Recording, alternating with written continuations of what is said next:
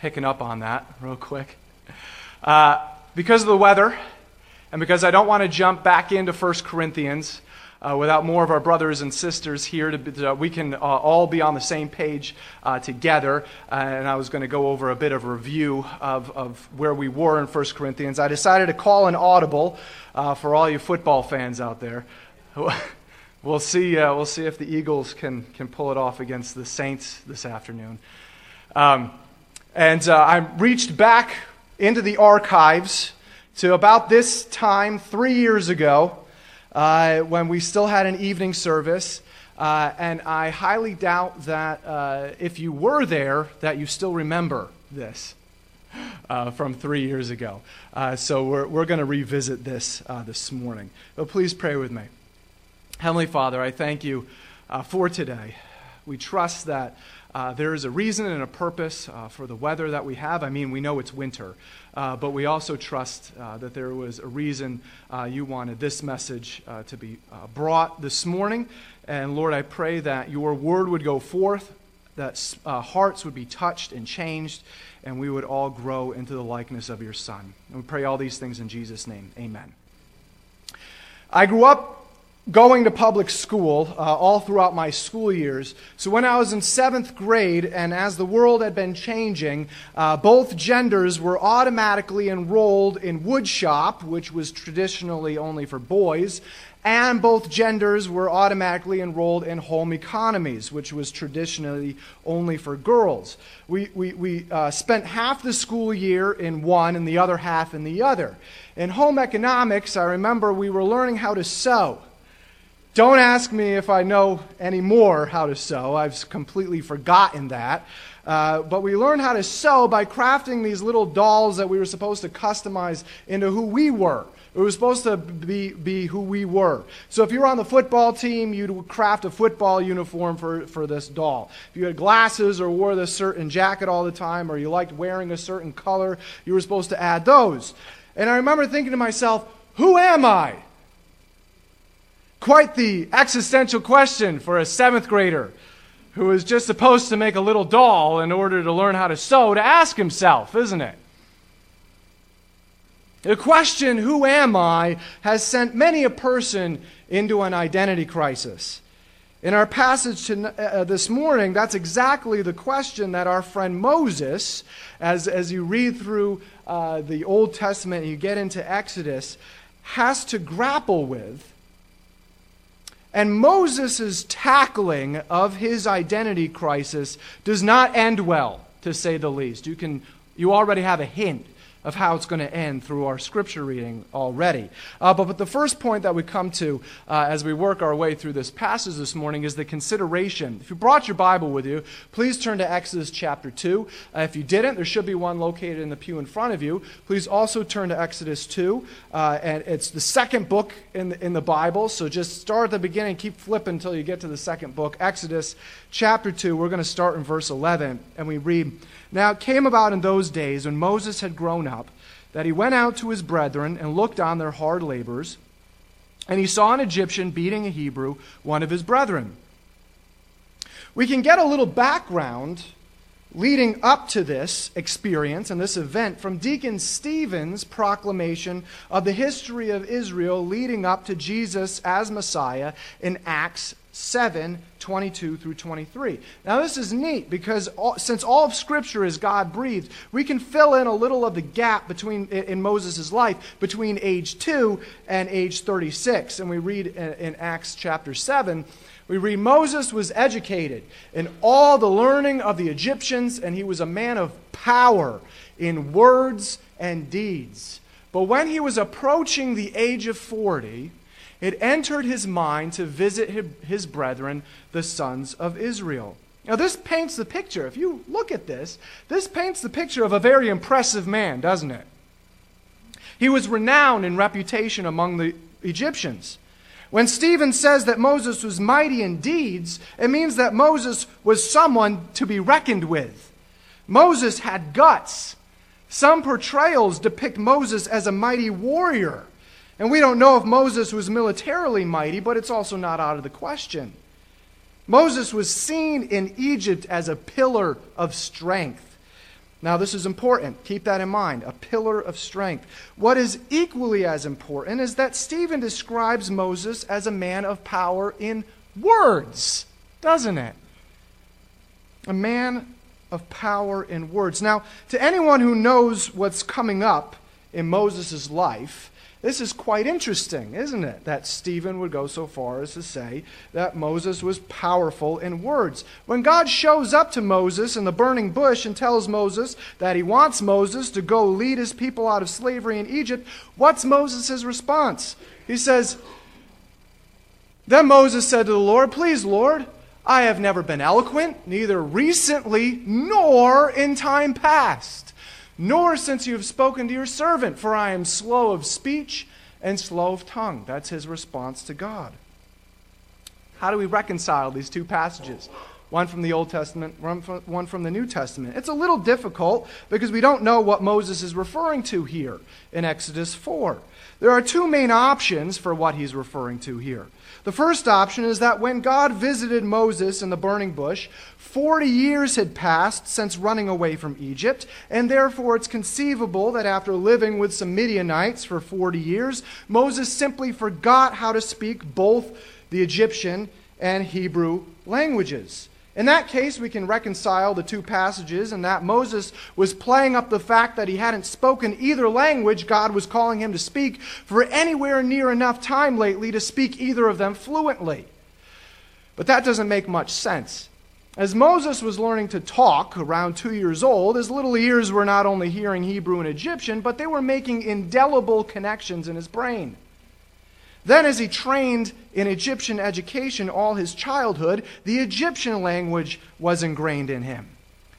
The Midianite language would have been learning a second language to Moses, and Midianite would have been the difficult language to master for Moses. So even after 40 years, it seems quite far-fetched that Moses would have forgotten his first childhood language to the point of not being able to speak it well.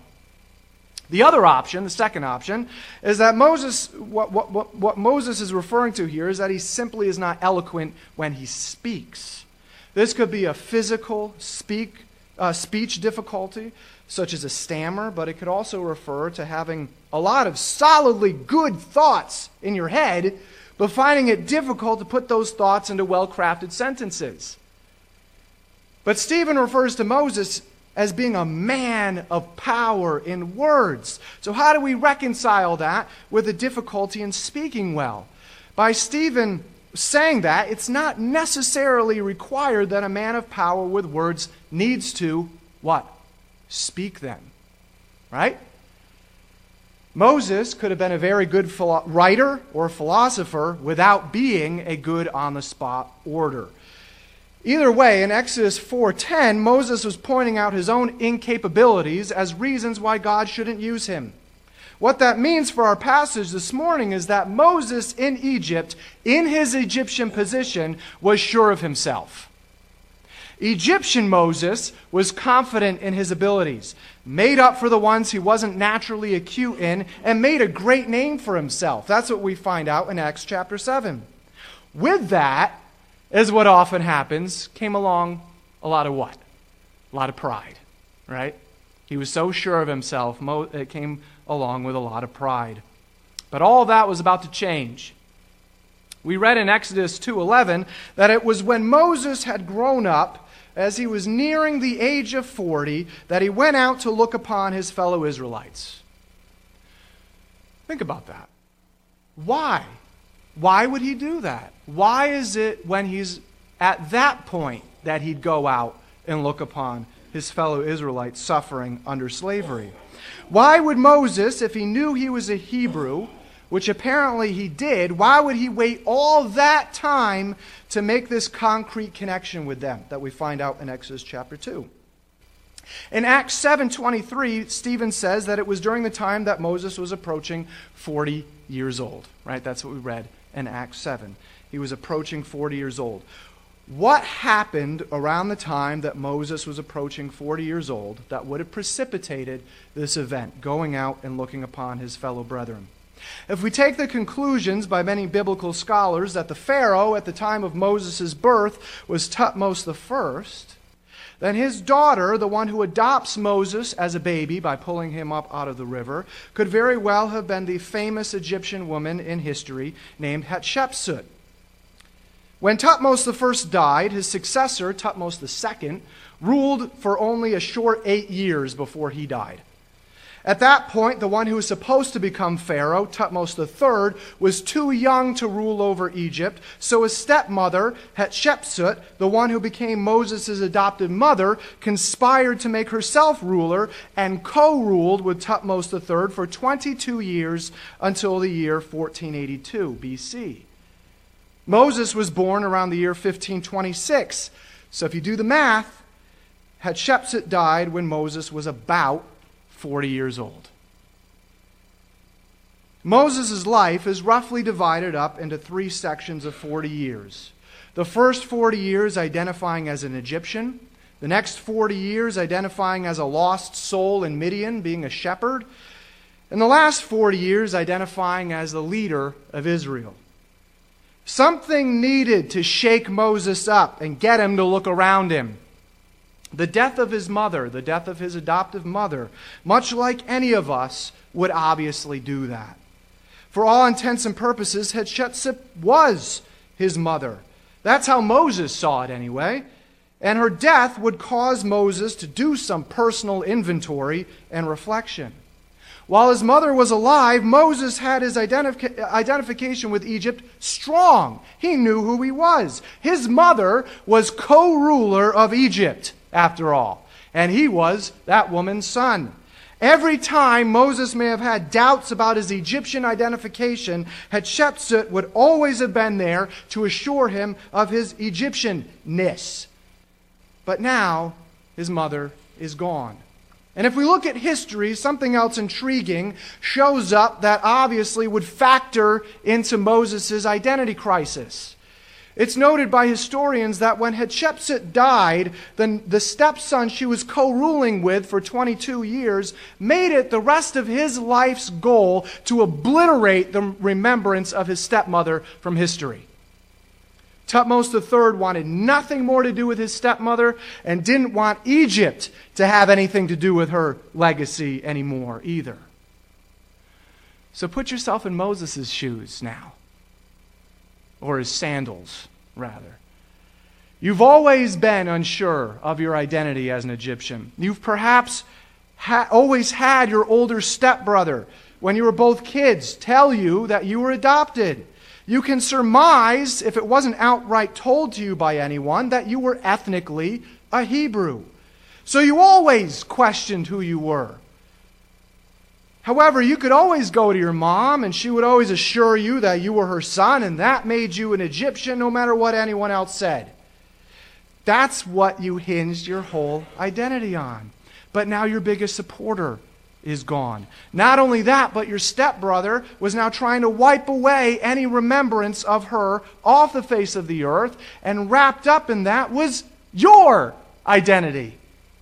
That would cause anyone to question everything about who they were. So, Moses thought, who am I? If I'm to no longer identify myself as an Egyptian, maybe I should go take into account what's going on with who I'm actually connected to. So we first talked about the consideration. Secondly, we're talking about the crime.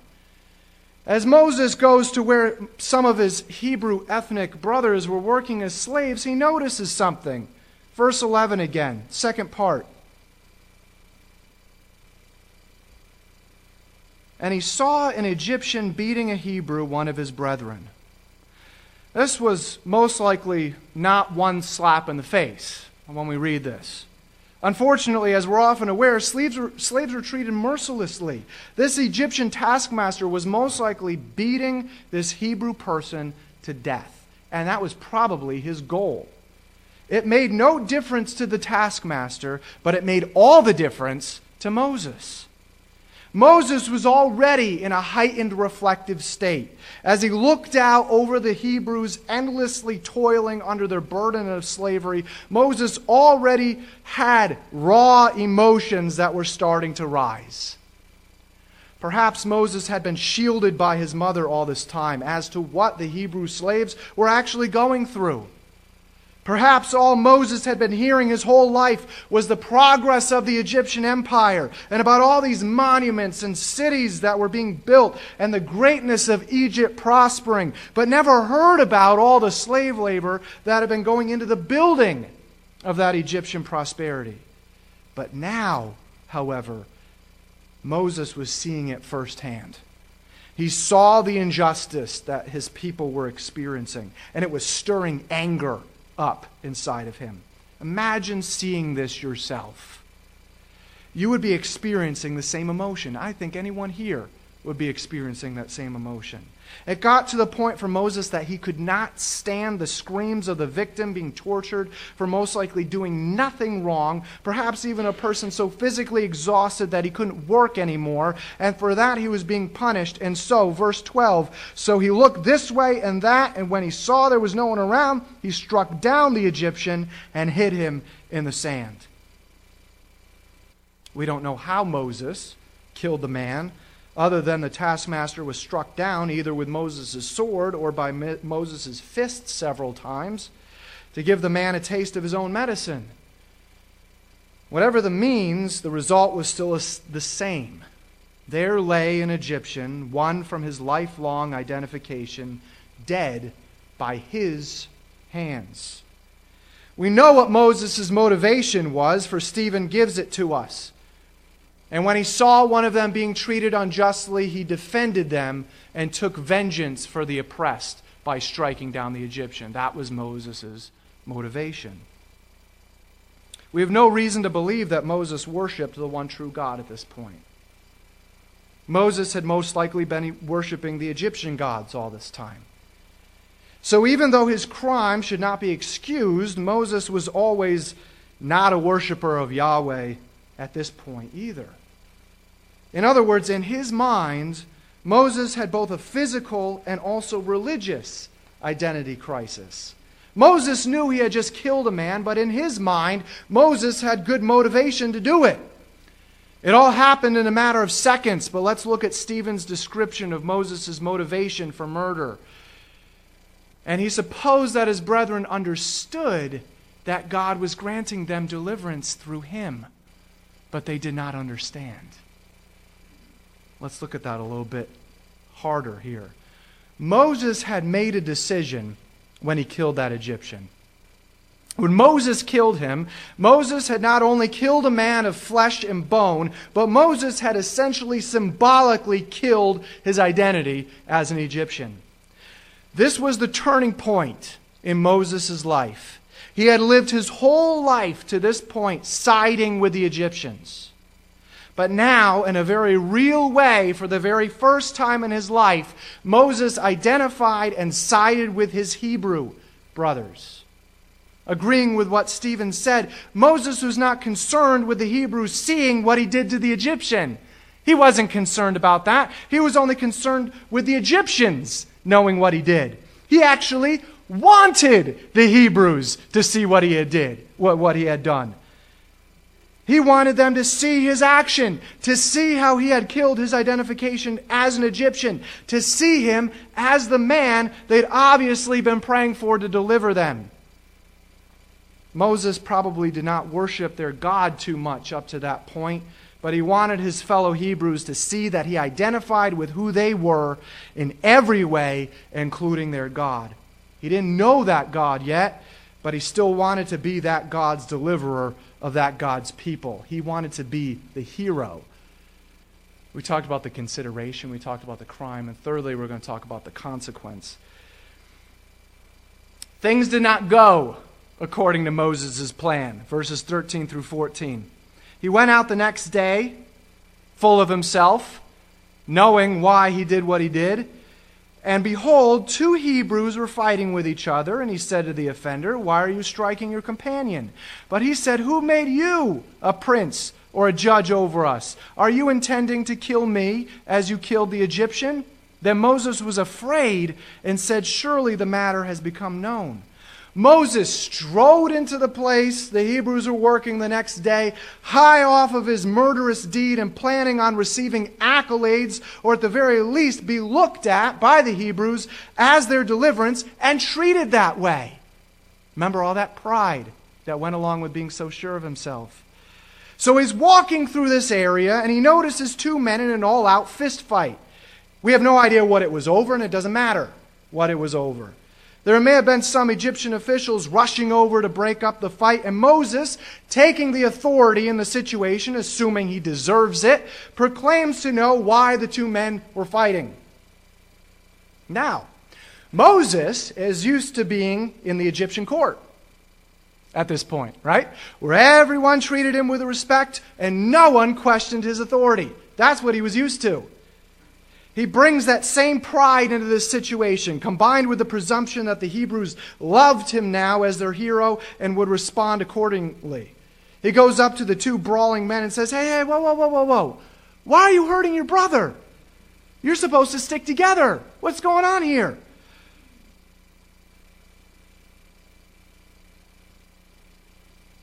What message does breaking up that fight give? It says that ultimately what two fighting parties are fighting over doesn't matter, because the one breaking it up has determined that it shouldn't be worth fighting over. That gives whoever breaking up the fight a certain amount of authority over the situation. Moses was completely fine with that. That factored into his plan perfectly. He thought the Hebrews already saw him as their leader, the one who was giving them salvation, and should be respected as the one in authority giving them that. And because of that, Moses thought he was well entitled to have authority in even the smallest respect, that of simply breaking up a fight. But that's not the way the Hebrews saw it. In fact, they disrespected Moses straight to his face. Straight to his face. The one hitting the other at the time gets up in Moses' face and declares, Who are you to think you can just come in here and think you have any authority over me? Who do you think you are? In essence, the Hebrew man, the one who Moses' thought would be grateful for Moses, was saying, I don't care in the slightest who you are. You mean nothing to me. That must have hurt Moses' pride, don't you think? Just a little bit. Here he was thinking that the Hebrews would be flocking to him to thank him for what role he would be playing in setting them free. And they think of him less than the mud they were using to make the bricks. Not only did Moses' plan backfire, but now that same man declares for all to hear, including those Egyptian officials who perhaps had come over to break up the fight, do you think you have the same authority over my life to do whatever you want to do to me as you did to that Egyptian whom you killed?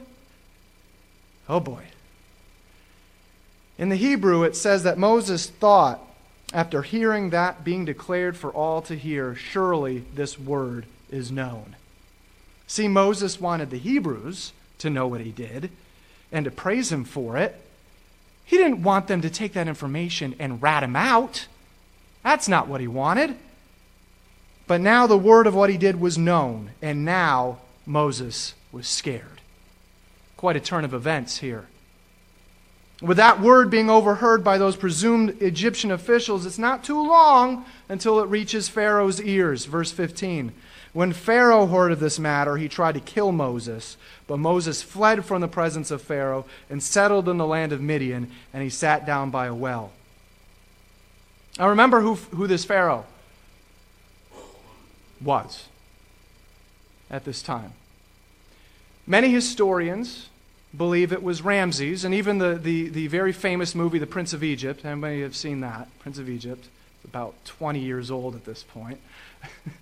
That makes me feel old because I was a kid at that point. And in that movie, the writers describe this Pharaoh as Ramses, even though Ramses would have ruled much later. Furthermore, in that movie, they portray Ramses as not caring about Moses' crime because they were such good buddies and adoptive brothers, and he declared that he would forgive Moses outright, which Moses rejected. And that has nothing to do with what is said in Scripture plainly here. We read that that Pharaoh sought to kill Moses.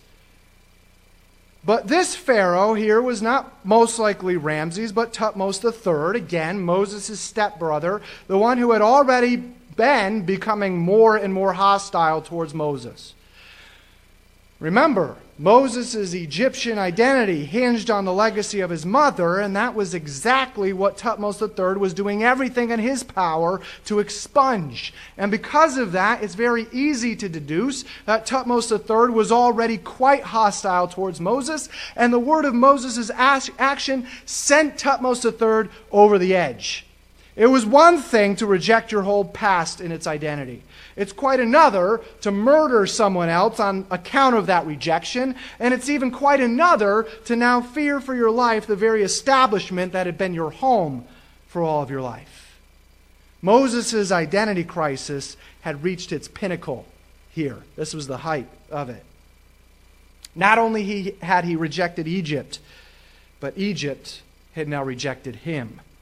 And not only that, but his very own people, the ones who Moses had literally killed to be a part of, now rejected him. No one wanted Moses. There were no more connections for him either in Egypt or Goshen anymore. The only place for Moses to go was far away from all of it. That was the only place he had to go. Moses didn't know it yet. But even his self-proclaimed position of leadership over the Hebrews had completely failed. And even because of, even with that, God himself would commission Moses to become that leader. Some of you may feel it very difficult to belong. You feel lonely and in despair because of that loneliness. What identity you used to have, you no longer have.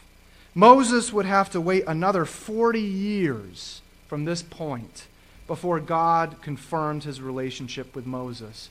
But God's love can be confirmed for you right now. You may feel like no one on the face of this earth understands you, understands what happened in your past, or understands what you're going through right now.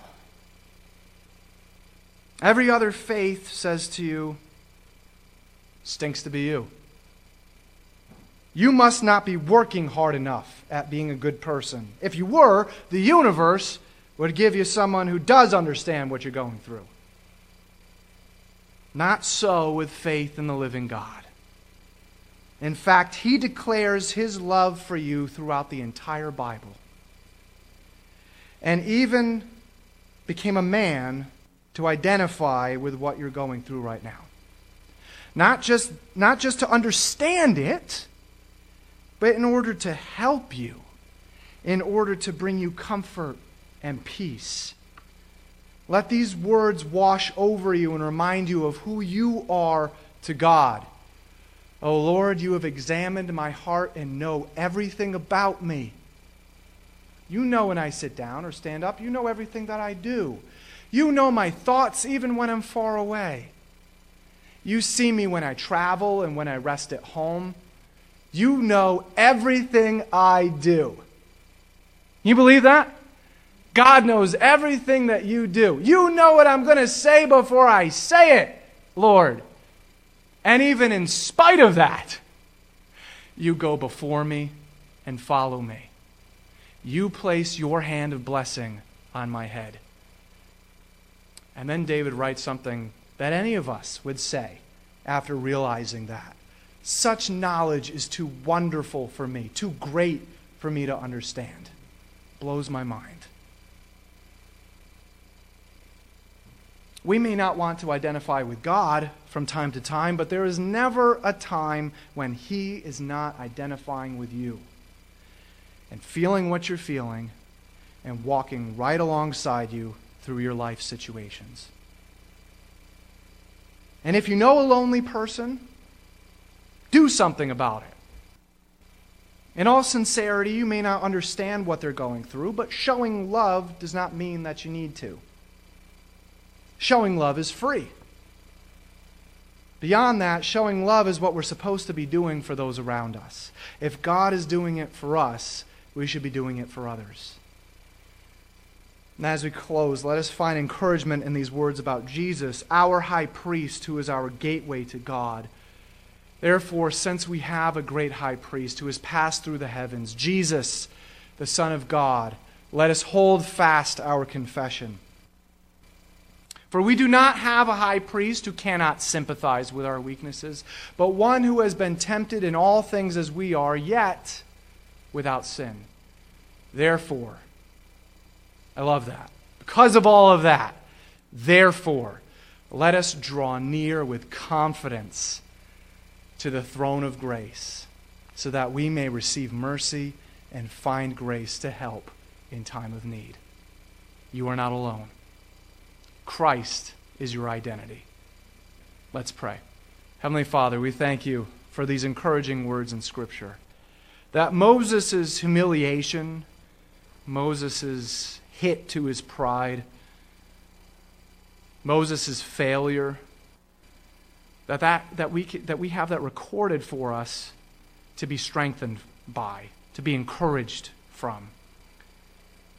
To know that even if we don't feel like we belong anywhere else, we know that we can belong with you. That you know everything about us. Everything, every single little detail about us. And even in spite of that, you walk right alongside of us, you follow us, you put your hand of blessing upon us. You never leave us, you never forsake us. So Lord, I pray that we would rest in that knowledge, that if we feel lonely, if we feel like no one understands us, Lord, let us take heart, let us take courage and strength in our identity in you and with your body. We pray all these things in Jesus' name. Amen.